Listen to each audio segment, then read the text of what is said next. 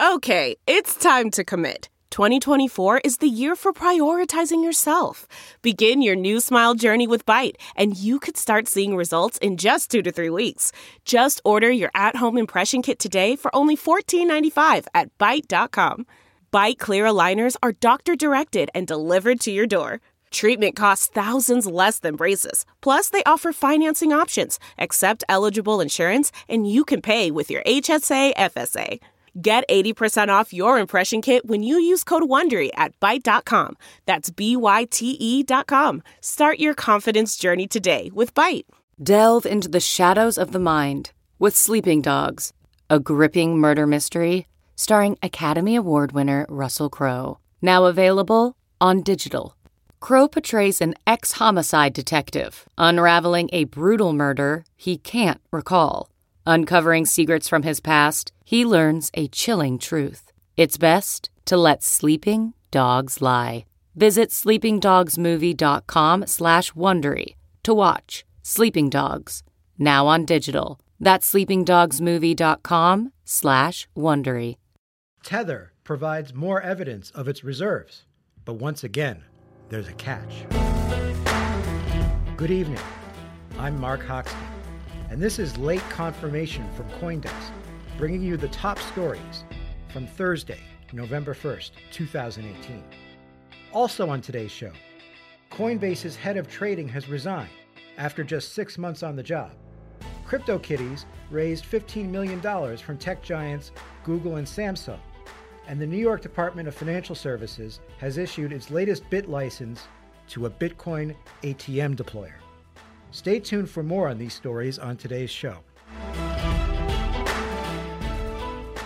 Tether, the company behind the controversial stablecoin of the same name, published a letter purporting to be from Deltec Bank and Trust Limited, confirming that Tether has about $1.8 billion in its account as of October 31st.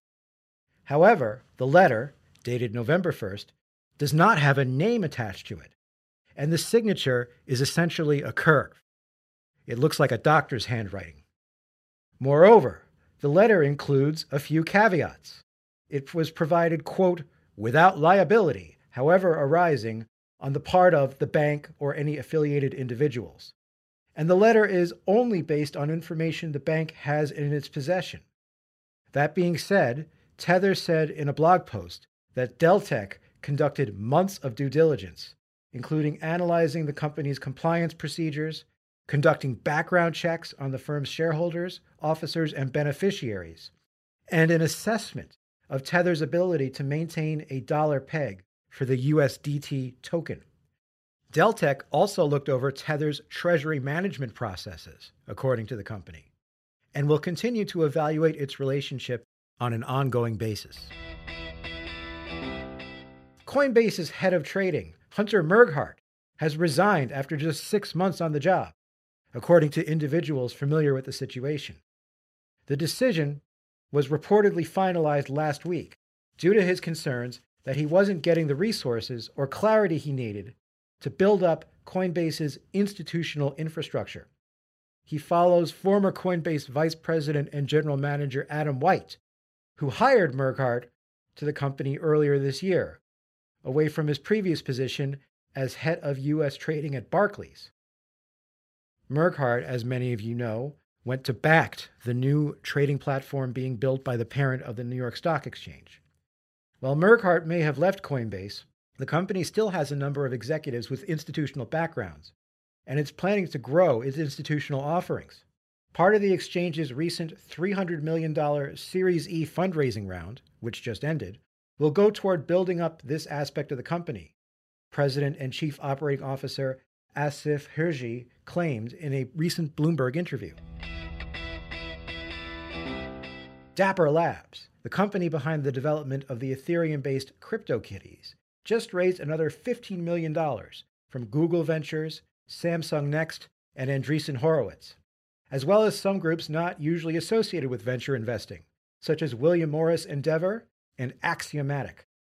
The funds come on top of $12 million raised earlier this year from the likes of A16Z and Union Square Ventures. Dapper Labs did not specify what the funds will be used for, but Chief Tech Officer Dieter Shirley did hint at a new release in the coming weeks revolving around building new experiences for users of decentralized apps. The company has already put up a teaser page on its website.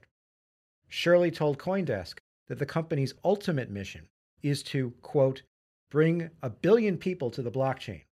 We think blockchain has real value for consumers, but we're never going to get them to see that by explaining it. Tell me about it. Finally, the New York Department of Financial Services has just issued its 12th BIT license, this one to Bitcoin ATM operator CoinSource. The company first applied for the state's landmark license in 2015 and has worked with the regulator to comply with all its requirements, General Counsel Arnold Spencer told CoinDesk. The company has grown from a handful of employees and only a few dozen machines to more than 20 employees and 200 machines in the time since. And it's consistently seen its revenue grow through the past spring, according to Spencer. There are already 40 Bitcoin ATMs in New York State. Spencer added that CoinSource has developed its own proprietary compliance software, allowing for customers to quickly conduct Know Your Customer procedures. All they need is a driver's license, a selfie, and a cell phone number to register, and they can receive approval within a few minutes. Right now, customers can only buy or sell Bitcoin at an ATM, but the company plans to enable transactions should it receive money transmitting licenses from all 50 states. To date, it already has 19, with 15 currently pending. For more on today's stories, or to subscribe to our newsletters, check out CoinDesk.com. You can also find us on Twitter, Facebook, and Instagram at CoinDesk. As a side note, in honor of the 10-year anniversary of the Bitcoin white paper, CoinDesk has published a series of features celebrating this milestone.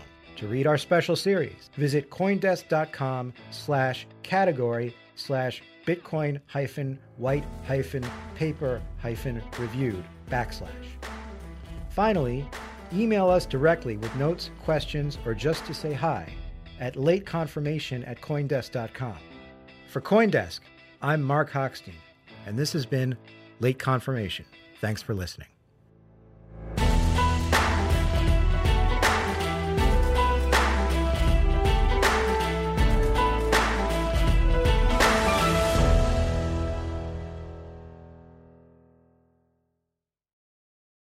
Why?